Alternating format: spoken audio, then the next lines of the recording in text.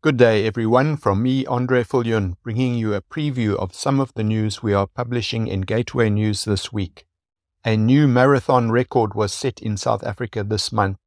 And no, it was not a running race over 42.2 kilometers, but a sprint through the Bible in which fired-up members of the AGS Jesus is Lig Gemeente Springs took turns reading out aloud the whole Old Testament and New Testament in an impressive 75 hours from the 14th to the 18th of February.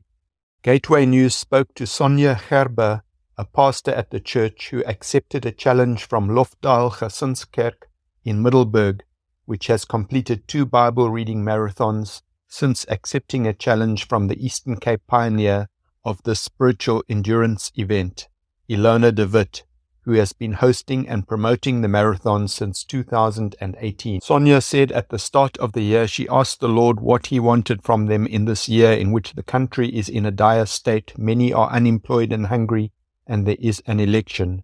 She was led to arrange a 21-day congregational fast in February to seek the Lord's face for the year, and then to incorporate the Bible marathon into the time of fasting. And I think that's why we got so many lovely testimonies from people who took part in the Bible marathon, because they were fasting as well, she said.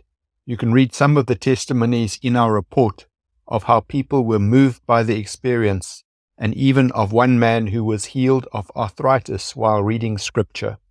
In other news, we report on the Just Jesus Christian Counseling and Healing Conference on the 5th and 6th of April at Overflow Church, Fishhoek, Cape Town, which, according to psychologist and conference organizer Michelle Wanless, is a call to churches to address their community's pressing mental health needs. She says the conference is about empowering churches to embody the holistic healing envisioned by Jesus, recognizing the interconnectedness of mind, body, soul, and spirit for a broken world. We firmly believe that churches play a pivotal role in tending to the mental health needs of our communities. Our objective is to empower them with tools that embrace the holistic nature of healing, enabling them to manifest the compassion of Jesus in action. After exploring the alignment of scientific psychological theories with biblical teachings at a previous event, the Just Jesus Conference shifts the focus to include spirit-filled healing modalities. Expect 2 days filled with reflective worship, enlightened plenary sessions, themed panel discussions, and engaging breakout sessions, say the organizers. For more information or to register for the Just Jesus Christian Counseling and Healing Conference, contact Michelle on 083 599 2204. In international news, Messianic congregations in Israel were recently called to 3 days of fasting and prayer, focusing on repentance among themselves as well as the nation.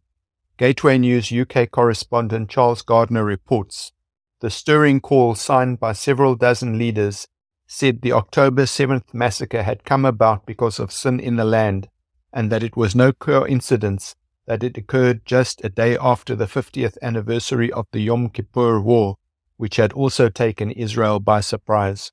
They added, the unprotected southern border was a reflection of an ominous spiritual reality, that our spiritual gates were open and unprotected, so that Satan could bitterly attack us because of sin in our land. The threat now also posed by Hezbollah to the north, along with the ever-increasing specter of atomic war with Iran, meant that if ever there was a time for the indigenous body of Messiah, referring to Jewish followers of Jesus, to intervene on behalf of the nation, it was now. They said the national sin included division among the leadership, the shedding of innocent blood through abortion, the advocacy of immorality and sexual perversion, and the great sin of rejecting the sovereignty of the God of Abraham, Isaac, and Jacob, all of which had worked to remove God's covering of blessing and a great measure of his protection. The 3 days of fasting and prayer were due to conclude yesterday. You can read these stories and more on our website at gatewaynews.co.za, or get the news via Facebook at Gateway News page, on YouTube at Gateway News 100, or in our weekly newsletter, which you can sign up for on our website.